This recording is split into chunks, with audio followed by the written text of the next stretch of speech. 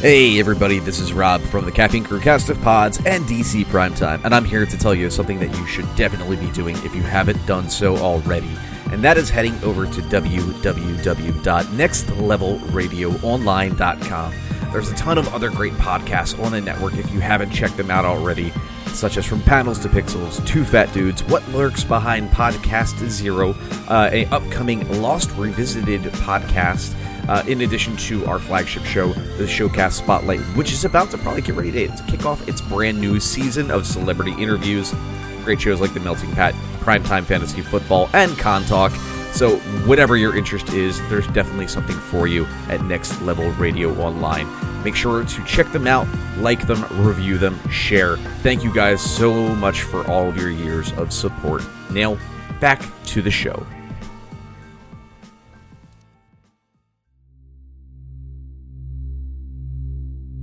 Warning, the following podcast may contain spoilers. Listener discretion is advised.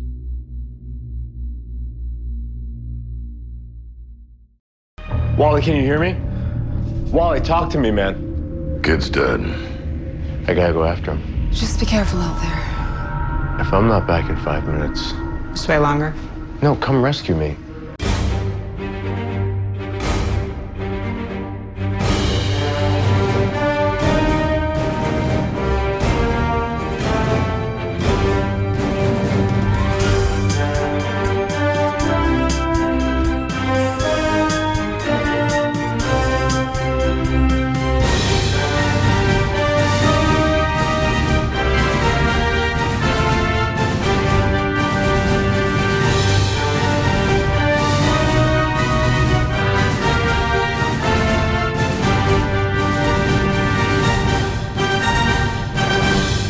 Welcome, Primers, into this issue 101 of the DC Primetime podcast from the Showcast Spotlight here on the Next Level Podcast Network. I am Ben Beck. And from the Caffeine Crew Cast of Pods, I am Rob Martin. And we are technically into our... we were calling it Rebirth earlier, but I don't think we've really much changed anything from last week going into this week, because this week's a relatively shorter week. Only 2 episodes to talk about. Very little news that's out there. So this is, dare I say it, going to be a shorter episode. No, it will, because if we cross past 45 minutes, I'm just disconnecting on the call. Very, very true. Yeah, we've done a lot of podcasting over the course of the last week between...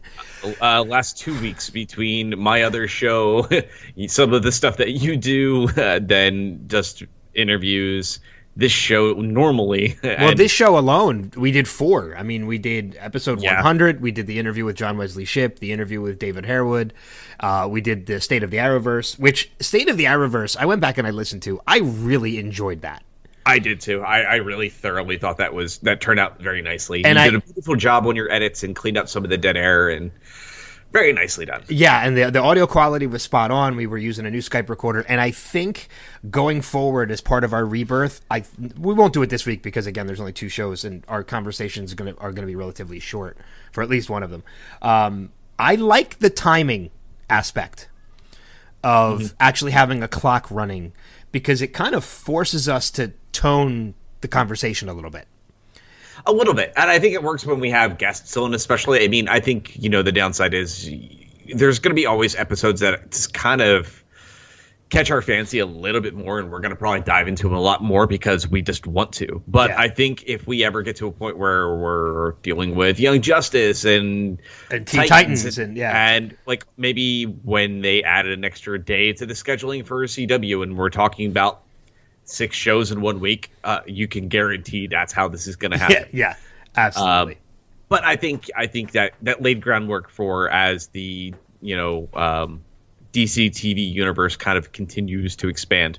Because again, it doesn't mean that Krypton or Gotham and stuff like that are coming into the show on a normal level at all. It's just purely it's going to be the shows that we really want to shine here.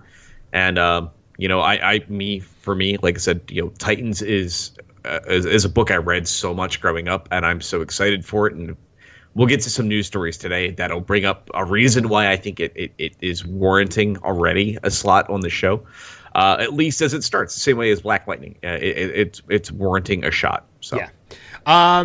A lot of new listeners, Yeah. hopefully listeners, but a lot of new likes to the Facebook page, a lot of new people commenting and liking on things, which is great.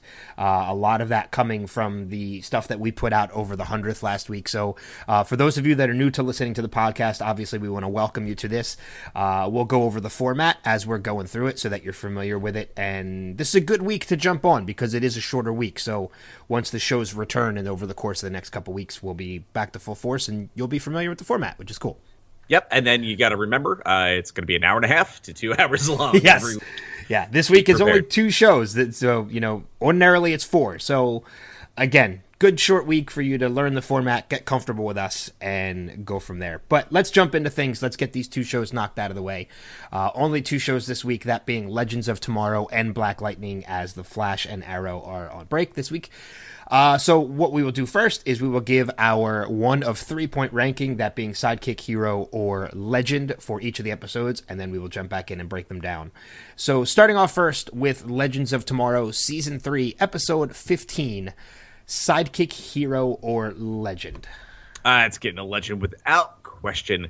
Man, it was so hard to not talk about that when we did the State of the Arrowverse. And we still did.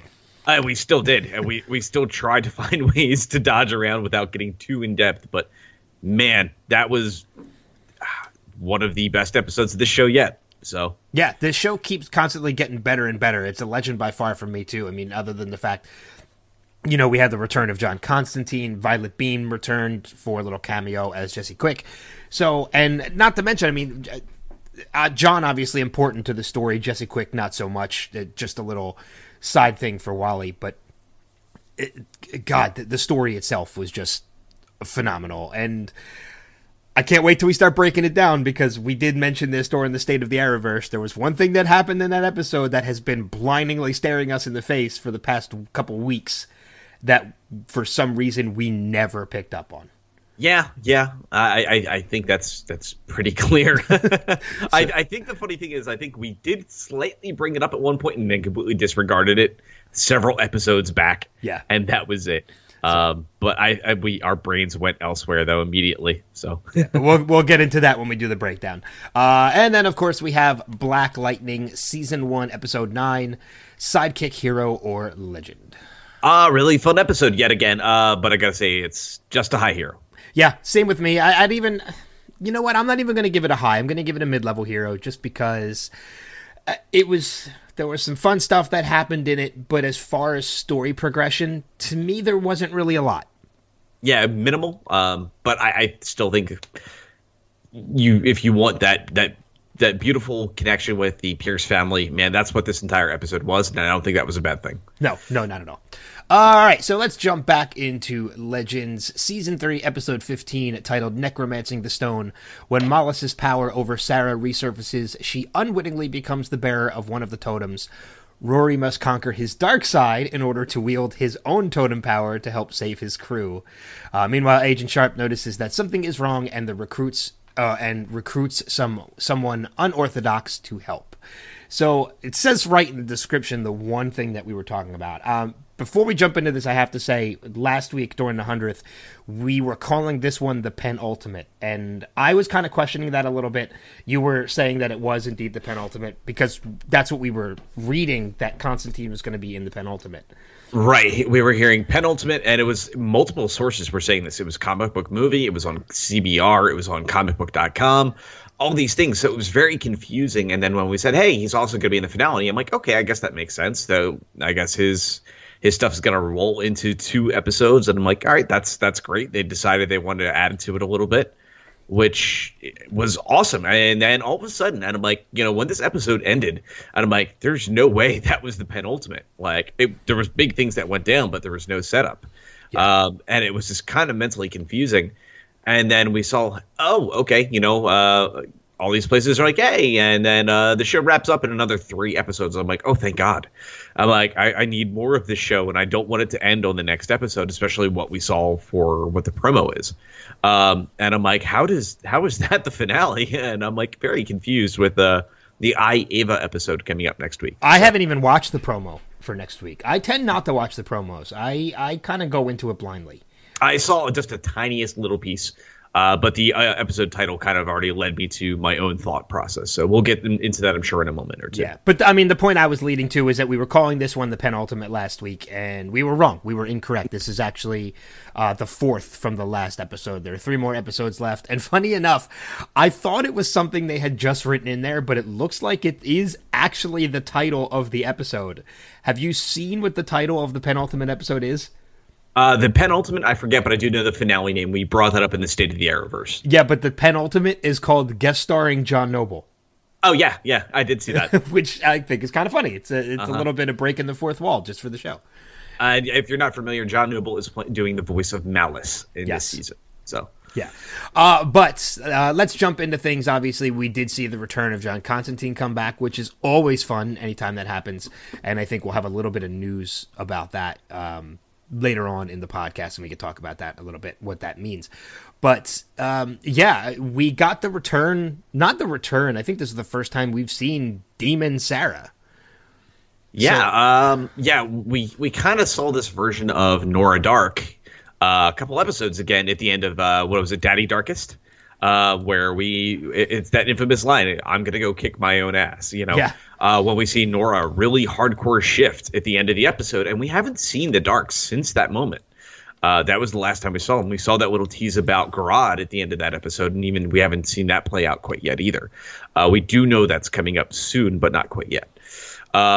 But yeah, there was a lot of stuff in this episode that was pretty damn awesome. We see, obviously, last week's episode where we see the box of the Death Totem shaking from the Amazing Grace episode. Yes. And that calling to Sarah, the very beginning of this episode, kind of a continuing moment, and her deciding to take up the Death Totem, which turns her all kinds of cray-cray. I think the only negative I can say about this episode was the makeup on Sarah made her look very much like a glam version of Silver Banshee. And just the way that they contoured the makeup on her, it looked really like a lot like Atalia Ricci and her version of that character in Supergirl if you made it back in the 1980s and she was a member of Twisted Sister. I didn't even think of it that way either. Kind of did. Between the acid wash jeans, the white t-shirt with the vein work going up them, those little things just screamed in a weird way. And I'm like, I know she's kind of a badass and she's kind of terrifying, but this looks a little weird, and I would have maybe went a different direction. But you know what? It didn't impact the quality of the episode one bit. Oh, no, not at all. I mean, and we saw with everything that was going on with Sarah, there was a lot of cool things that came out of this. We see a little bit of a glimpse of, I mean, first off, you did mention Nora Dark, and we do get her in this episode within the mind of Sarah and Nora talking to each other, which makes me think, because we do know that Malice, as of right now, embodies Nora Dark. We know that he's kind of in the mind of Sarah at the same time. So I am assuming there's a connection there, that whoever he possesses, you can make a connection. Well, we also did see a couple episodes back, though, too, that the Spirit Totem, which belonged to Vixen, that's now connected to Nora, when they said basically, now that it's in the hands of evil, it's kind of turned into this negative space now. And I'm wondering if it's because those are the two totems owned by Team Evil right now, that they're now connected with Malice at some point, or way or shape or form. So that could be it, but you're right. It could also be because of just people, I think, that are now connected to Malice. Yeah. So. We did see the return of a couple characters in this episode. We did see the return of Henry Haywood, which is Nate's grandfather. Commander Steel. Mm-hmm. Yep, that is the person that Malice had forced Nate to see. We saw Zari's, I think it's her little brother. Right, who was her older brother that initially when he died in the future. And it's that fate that she's trying to change for herself. Yes. We did see her haunted by him. You mentioned earlier, too, Violent Being making her reappearance as Jessie Quick, Jessie Wells. Yes. Kind of showing that herself to Wally. And Sarah, seeing Sarah as the Black Canary, because sure. Why not? Yeah. I mean, the only person who really didn't see anybody as far as, which would have been great if we had another cameo from Wentworth Miller. if we got to see a little bit of Captain Cold come back to haunt Mick. But we did see a big moment for Mick out of this, and it's more of a... There was one thing that kind of threw me a little bit in this episode, was it almost... They played it off, I think, a little too opposite ends of the spectrum, in that the beginning of this episode, they made it almost seem like Mick wanted nothing to do with anything that was going on. Yeah. Which isn't necessarily Mick's personality. He'll do what he's supposed to do, but he's never really turned a job down like he was doing in this episode. I understand why they did it, because by the end of this episode, we see the moment that we were discussing earlier, in that we were saying for a couple weeks now, the fire totem would be wielded by Jax. This would be the return of Jax, and Jax becoming Firestorm again, which in essence could still happen. Yeah. But for right now, Mick is the totem bearer of the fire totem. How did we not... Again, this was something that was literally staring us right in the face, slapping us in the face at the same time. Like, he's Heatwave. Why would he not bear the fire totem? Right. And I think the writers had played it off so well that we just didn't see it. Well, we were all waiting for Jax to come back, and we all knew Jax was coming back very soon. So, it was the big question of how all of this was going to go down, how all this was going to happen. We see, Ray out of commission for almost 95% of this episode. He does the cold fusion reaction that we see set up again, Daddy Darkest episode, a couple episodes back, on how to repair the fire totem. And he is successful in this, reforms the totem itself, but gets knocked unconscious in the process. Now, see, I took that as in that was Sarah's doing. I didn't take that as in that was the... Sarah's doing as well. I think it was part explosion, and then Sarah came in after the fact. So okay. But yeah, Ray has had a rough go these past couple weeks. Yeah, very much so. And I think... I was gonna say, between being kidnapped and now this explosion and being knocked out by Sarah, because if you see his reaction when he sees Sarah again at the end of the episode, that's what led me to believe that whatever doing that knocked him out, that was Sarah. That wasn't the explosion. Yeah, because the totem was fixed. Yeah, it was repaired. It's kind of like, I like that they leave it kind of open until the end, because you don't see it all go down. They just find Ray. Yeah. But like I said, I think it's a little bit of column A, a little bit of column B, or column B being Sarah.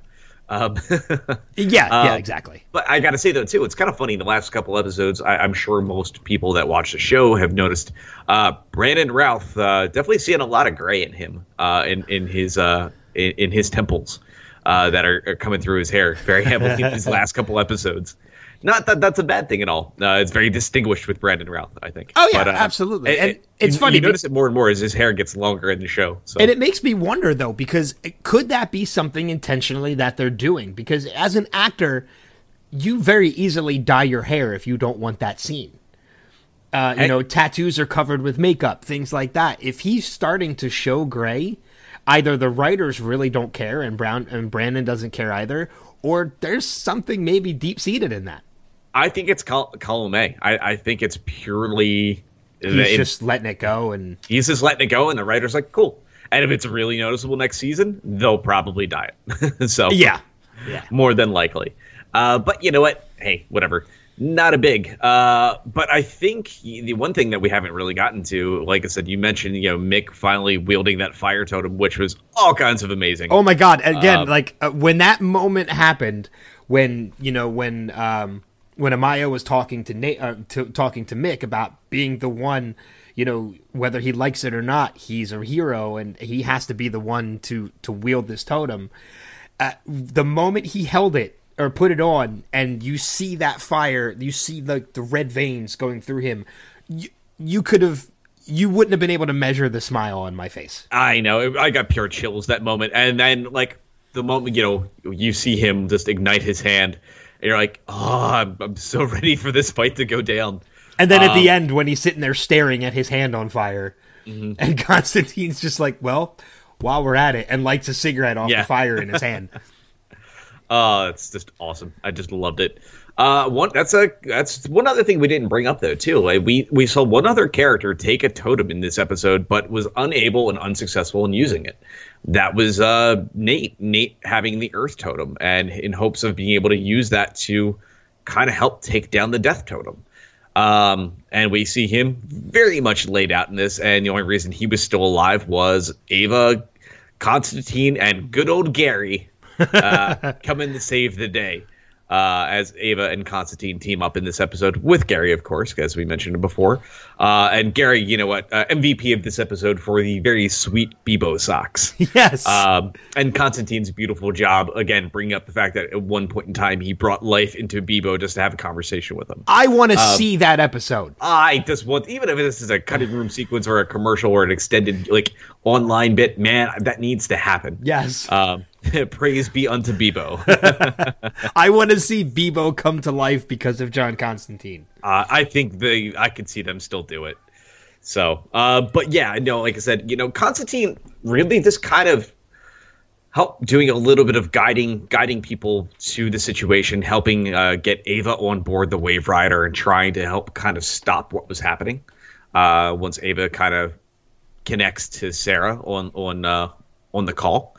And sees that something has gone horribly, horribly wrong. Or no, not on the call. It's when she poured it onto the ship. Yeah. Well, she didn't. I don't think she poured it onto the ship. Oh, no, I think she was just projecting. Yeah. It was the projection onto the ship, and then it was later where we see her on the ship, where she's leaving. Yes. So yeah, like I said, we do see that in her going in and finding John. And I think the beautiful thing is, you can see why Constantine's going to fit into the show wonderfully on the finale, and we'll get into the other part in the news. But yeah, it's just been so much fun to have him around. But Gary actually has some of the best moments of this episode. He does this beautiful job where he's kind of helping her come to the realization of how to stop Sarah with the Death Totem. And it was the idea of another totem is going to be the thing that stops everything. By kind of regaling back to a D&D campaign. And the beautiful thing is he has this great moment going through the characters one by one and what their classes were. And it was just so much fun. And that just brought a smile to my face. Absolutely. So. Oh, yeah, absolutely. I mean, there was a little bit of a heartbreak in this episode, too, in that the newly formed relationship between Sarah and Ava seems to be over already at this point. Now, that could change next week with the Ava episode. I have not watched any of the promos, so I don't know what's going to happen with this. Something tells me this is going to repair itself before the end of this season. I'll explain that joke later. So. Oh, okay. But yeah, no, you're right. I think there's a high chance that can still turn out in a positive way. It's just a question of how. And I think tonight, actually, Monday night, will give us a good answer on how that may happen. So very curious on that one. But the episode gets wrapped up in a nice, tight little bow. Basically no real heavy movement as far as anything yet with the big bads. We only see these tiny little pieces. The Death Totem's put back in its box. We now have a new fire totem bearer. For Mick. Yeah. And it's just kind of onward and upward at this point in time. And you mentioned, the breakup between Ava and Sarah.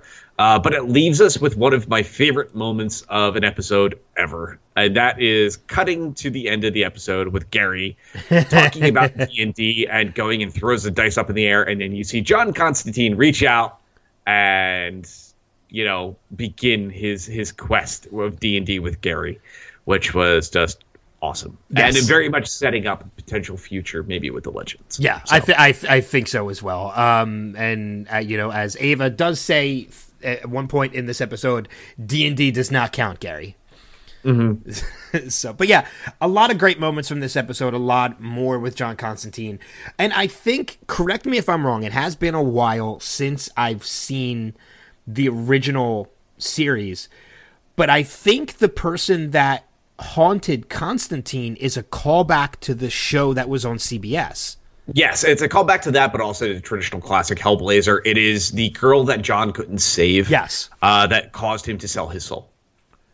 Yeah. So it's that connection to everything in the Constantine lore. So that was it. And you even hear Sarah's like, would you have actually sold us out? Or I wasn't sure if it was Constantine or not, or Ava. It's like, would you have sold us out for this? And he was like, absolutely. And I have to say, too, looking at the cast, the voice of the girl Astra is indeed the voice from the show Constantine. It's the same actress. Yeah, so that was a really cool callback to the original Constantine, which ties it even together nicely, which makes me even more look forward to next season. So, but we'll talk about that towards the end. All right, so let's why don't you wrap this up? Tell us what we're going to see next week. Yep, looking forward to next week, a.k.a. tonight, this week.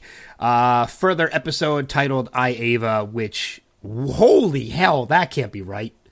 IMDb has next week's episode, tonight's episode, listed at a 9.9 out of 10. The episode hasn't even aired yet. Well, it's actually technically airing as we speak, so I don't know if that's true. That might just be something that's been done. But yeah, Sarah and Ray set out to find Ava when she disappears, and the Time Bureau agent Gary reveals a disturbing truth about her. So yeah, I haven't watched the promo, like I said. I'm just going to watch the episode when it airs. I can tell you there's a lot of clones of Ava. It's all over. It's all over. So when you're said to prepare, I'm like, are they robotic clones? So, oh, okay. Sorry, that's a dad joke, even though I'm not a dad.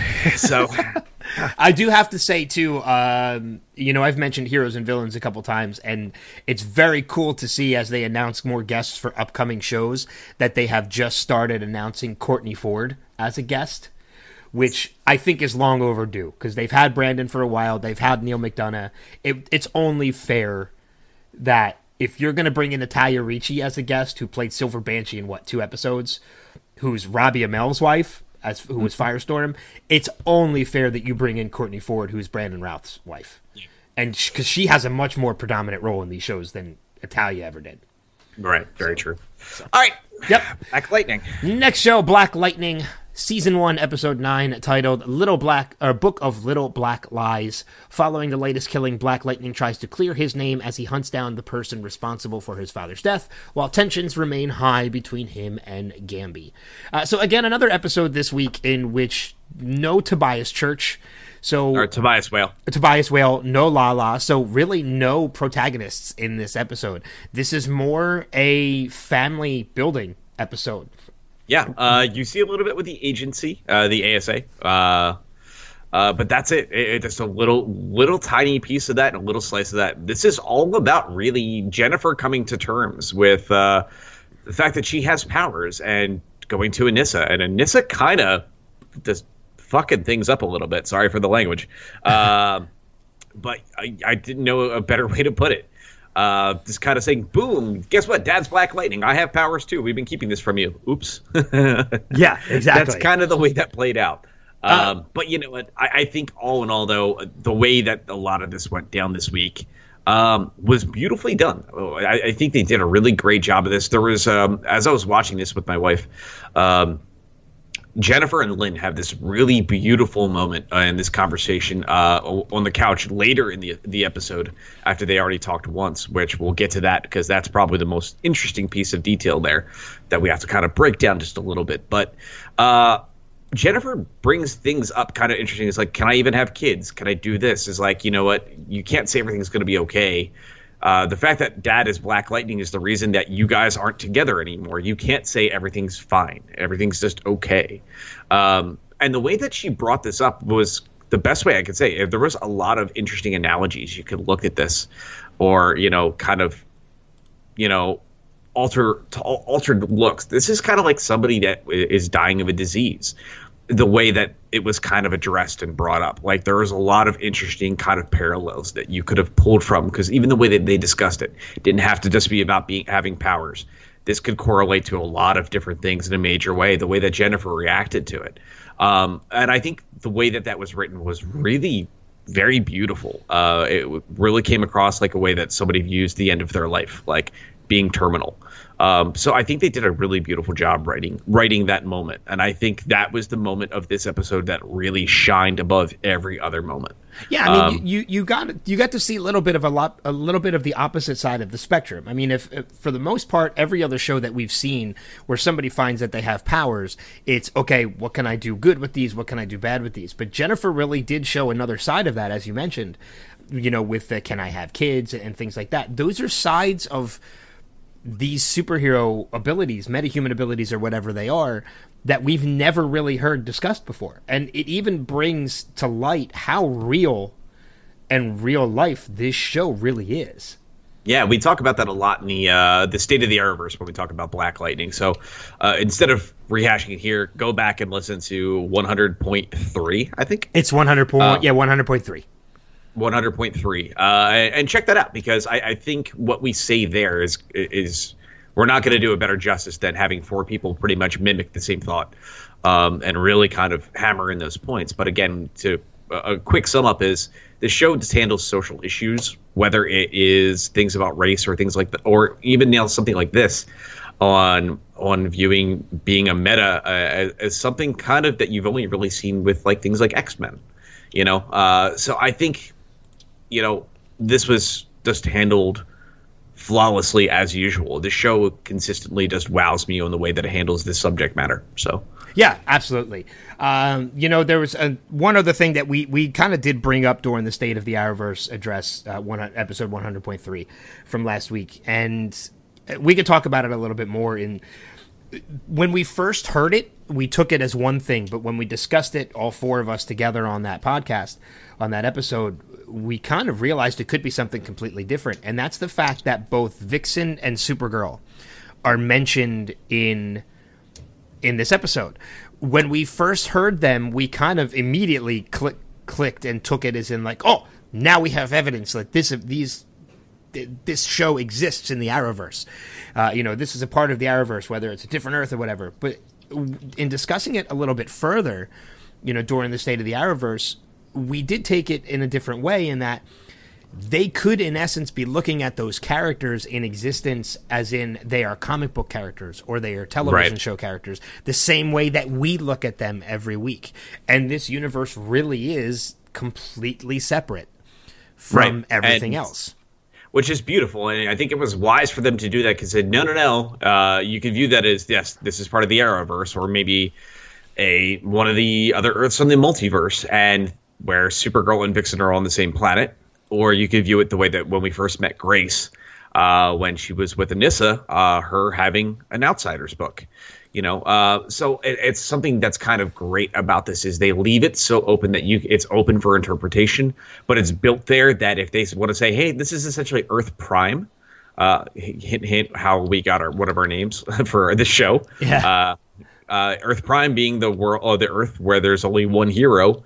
And if maybe in the DC TV side, if Earth Prime is the world where there's only a small handful of heroes, maybe that's the case. You see in DC, Earth Prime is where Superboy Prime is from, and he's reading about the heroes like Superman and Batman as comic book characters. So yeah, it's an interesting way to look at this. So that's very much a possibility. It could be a nod, but it could also be the hope that we have based on where they decide, and if things decide to continue next season. It's just nobody knows, so I think it's better not to speculate forward. But it was a great name drop that makes us a little excited, but also we still don't know anything at the same time. Yeah, so leave it as vague as you did, and make everybody just kind of think about it and wonder where they're going to go with it. And in essence, if you think about it, it could technically be a little bit of both. They're referencing these characters as comic book characters or television show characters, but if they do decide to bring it into the Arrowverse, they could have these characters from another Earth crossover, and now Jennifer and Anissa are like, wait a minute, you guys actually exist, and kind of in that sense. So it could, in essence, be a little bit of both. But I think you're right. I think leaving it vague is very much the best way to take care of this. Yeah. I think the last real piece to talk about in this episode is the full debut of Thunder and her costume at this point, which was, man, that suit looks great. That looks great in action. It does. I'm still very curious as to what some of the features of the suit are, because we do know that, Black Lightning's abilities come from him, and we know what some of his suit enhancements are, but we don't really know what some of Anissa's suit enhancements are yet. We got a little bit of a tease that what one of them might be, and then it turned out no, it was just she took lip reading lessons. So she was able to do it. So the suit does look great, and I'm really looking forward to seeing what kind of features this suit has. As we and go I forward. think more and more. I like I said, my final thought I think on this is I have a feeling I know where the finale's going. Officially after this episode, and I think we're gonna see Jennifer forced to hero up alongside Anissa to save Black Lightning from Tobias Whale. Okay. There's one other thing I did want to bring up, in that I'll make this quick. We did see a little bit of a relationship between Detective Henderson and Black Lightning reestablished, so it's almost like a Batman Commissioner Gordon relationship right now. Yeah, a lot more of that this time. Yeah, I mean, he's still wanted, but at least Henderson knows the truth about everything now. So that's, again, what I make the comparison between Commissioner Gordon and Batman, and that when Gotham City's after Batman, Gordon's still on his side. But there was one moment in this show that kind of threw me, in this episode, that kind of threw me a little bit. There's the scene where Jefferson and Anissa are trying to intimidate the one lawyer to get the information. They're in the Barack Obama and Michelle Obama masks, which I thought was a great scene. I thought it was very funny. But there's the particular in that scene where Jefferson shows the lightning bolt in his hand as kind of a threat. Now, there aren't many people in that town that can do that. I agreed. And that's one of the things I'm like, you kind of just gave yourself away who you are. Yeah, that's very true. But, they did mention there's metas around, so we know that earlier, so it could be whatever. And it's a question of how many people have really seen Black Lightning up close aside from thugs. So it's a big wait and see. Yeah. So I don't know. That just kind of... it was one of the only things that really set awkward with me. But I think, again, for me, again, high hero, but there was really no massive forward momentum. It was more of a slowed down relationship episode with the Pierce family, which I absolutely love that part of the show. But I think moving beyond it, when it broke away from that, what we saw with them heroing up this week didn't feel like it did much. It didn't really move as forward into any interesting steps yet. So no. Looking forward to next week, though. The description synopsis for next week's episode is more of the same. After the latest killing, Black Lightning works to clear his name and hunt down those involved in the death of his father. So it seems like that's pretty much what the basis of what the rest of the season of this is going to be. Tobias Whale and Lala both listed for next week, as well as Will, which was Jennifer's boyfriend. So we're going to possibly see maybe a little bit more progression with his character at this point going next week. So who knows? But yeah, next week again, it's the same synopsis as the past 3 weeks. So not really knowing what's going to come of this. Well, you know what? I regardless, I'm still thoroughly enjoying the show. Oh yeah, absolutely. We're 4 episodes away from the finale at this point. Yeah. But in addition to Legends of Tomorrow and Black Lightning, Arrow does return this week, so we'll get back into discussions about Arrow next week, which is Easter weekend. And we'll see how that goes after the way things have been lately with that. But that's going to wrap it up for the show portion of this episode. So, Rob, I will turn it over to you, and you could bring us what's some of the latest news in the world of DC. All right, let's head over into the DCEU, and this is just breaking from this evening, actually. Diane Nielsen, who is the head of DC Entertainment, Diane Nelson, not Nielsen. Diane Nelson is taking an extended leave of absence from the company. This has nothing to do with any of the recent shakeups. This is purely for a series of personal situations. Warner Brothers Entertainment CEO Kevin Tsuhara did share the news earlier today.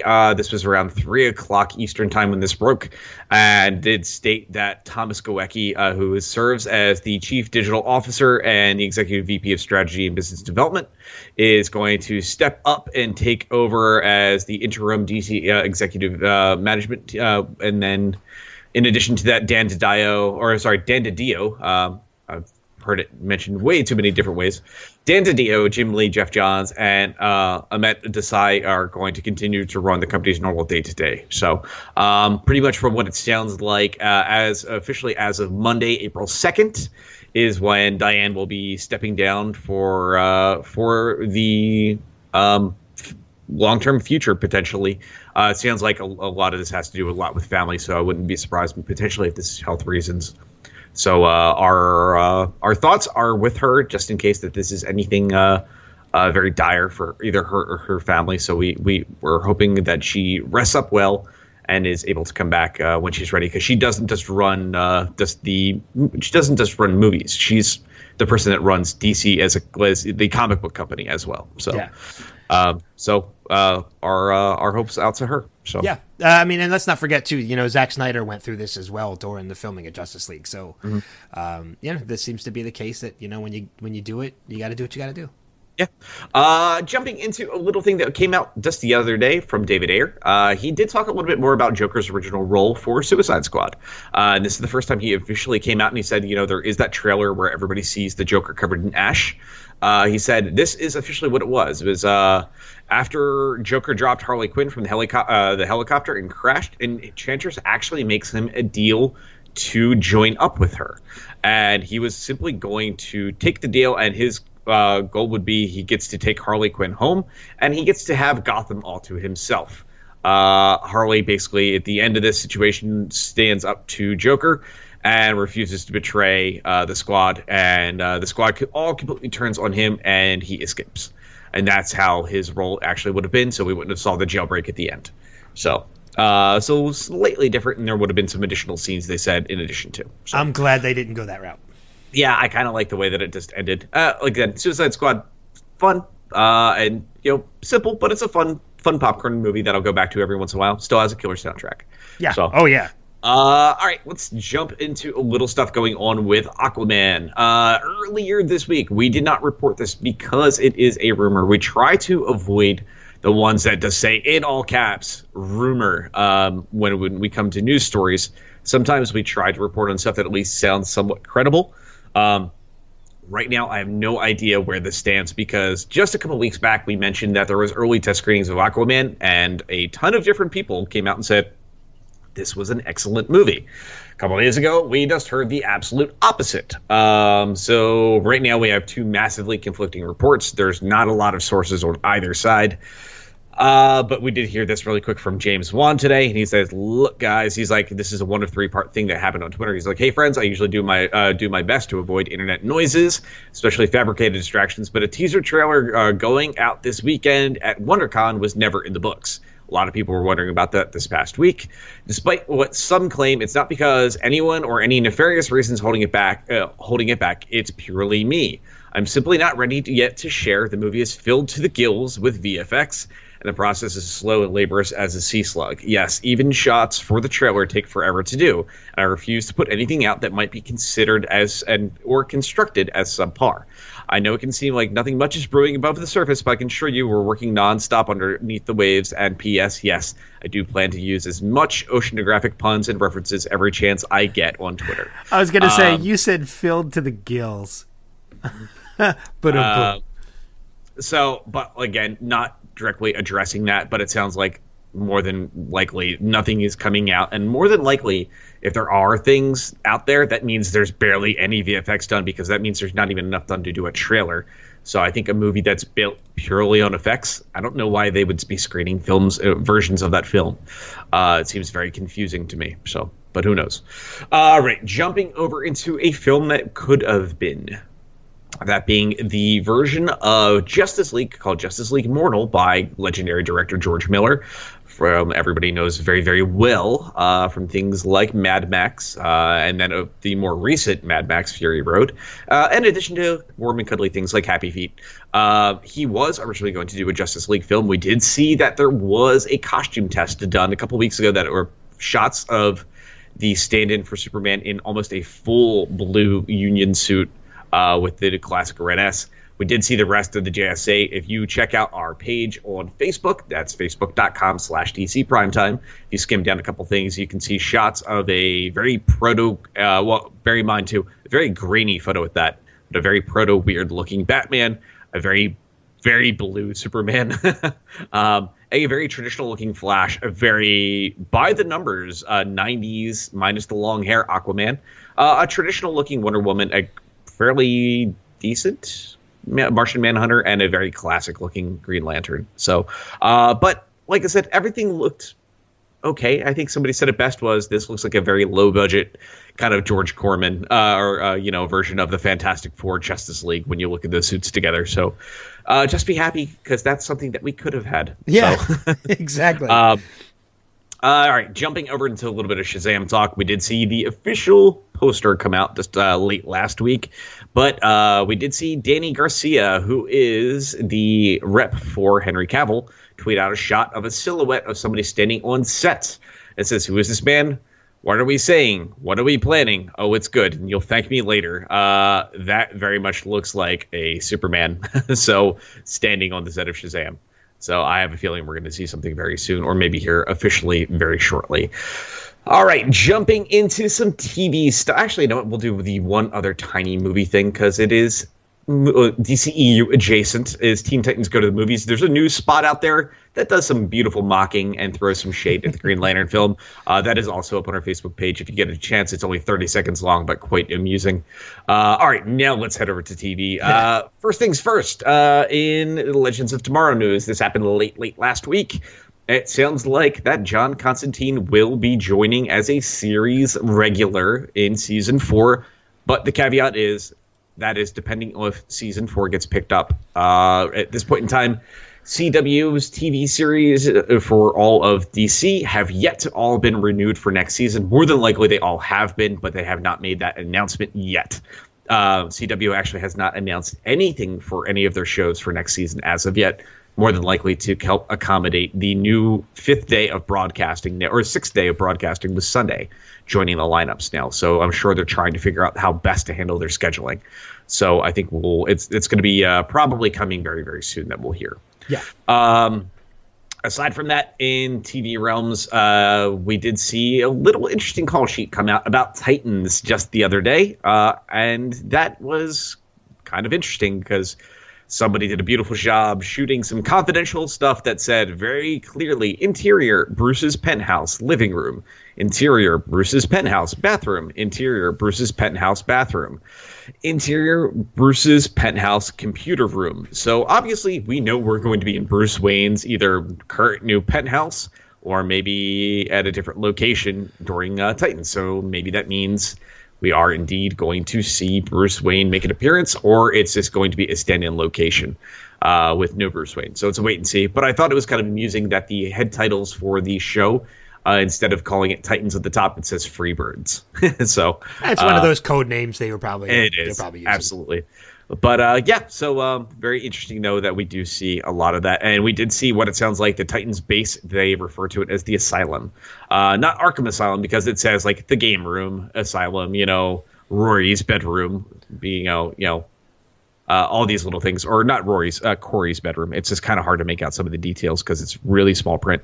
And Gar's room, like obviously Garfield and all that. So for Beast Boy, so.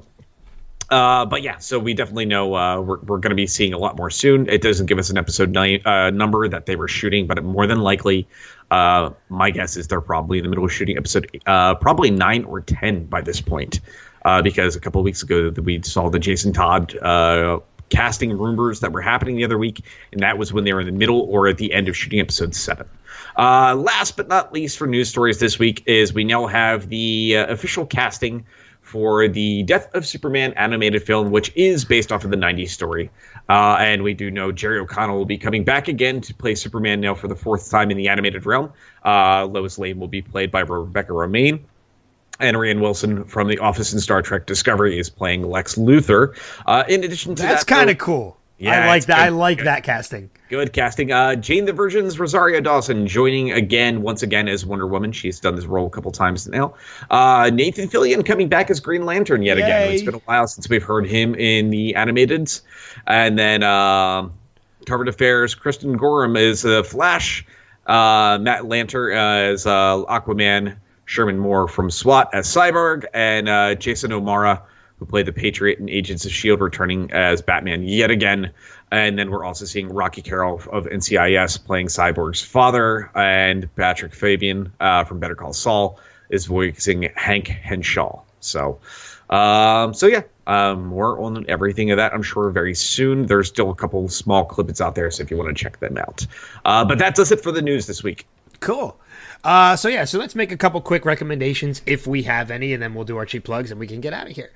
As far as recommendations go, obviously, we want you to check out a lot of the stuff that we did last week with our interview with John Wesley Shipp, David Harwood, the State of the Arrowverse podcast that we did with Shad and Paul, two listeners of the podcast who came back to join us, and of course the 100th episode that we did last week, which was discussing the shows of last week. But on top of that, there's a new graphic novel that I plan to check out, and that is Green Lantern Earth 1, Volume 1, which apparently is a new origin story to Hal Jordan. So I'm going to check that one out. Yeah, and again, it's a multiverse, so it's similar to the other ones they've done recently. So it's a standalone read, so you don't need to have any old knowledge. This is a good jumping on point for just a fun, quick, small read. That's exactly why I'm going to read it. Exactly. For me, my big one, and we'll talk about it this coming week. We're going to make this short this week, so no Goth or Krypton talk this week. Let's do that next week. But next week, we'll also talk some finale of Telltale's Batman, which comes out tomorrow. That's my recommendation for this week. So if you have it, get to playing tonight, because episode 5 comes out on the 27th, the day this releases. So that is it for me. I would play that tomorrow, but we're doing something else tomorrow. So we are. We'll be playing that. Yep.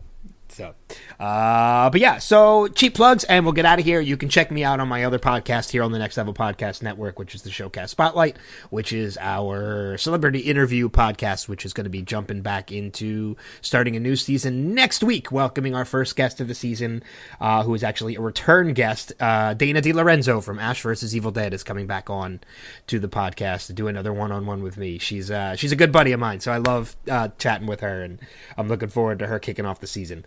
NextLevelRadioOnline.com is the website for the podcast network. Facebook.com/NextLevelRadioOnline. And, of course, the Facebook page for this podcast, Facebook.com/DC Primetime. We, of course, want to hear your opinions about anything that we have, which is why we have the DC Primetime voicemail, which you can reach at 888-247-5380. Again, 1-888-247-5380. Toll free in the US and Canada. Give us a call and leave us a message.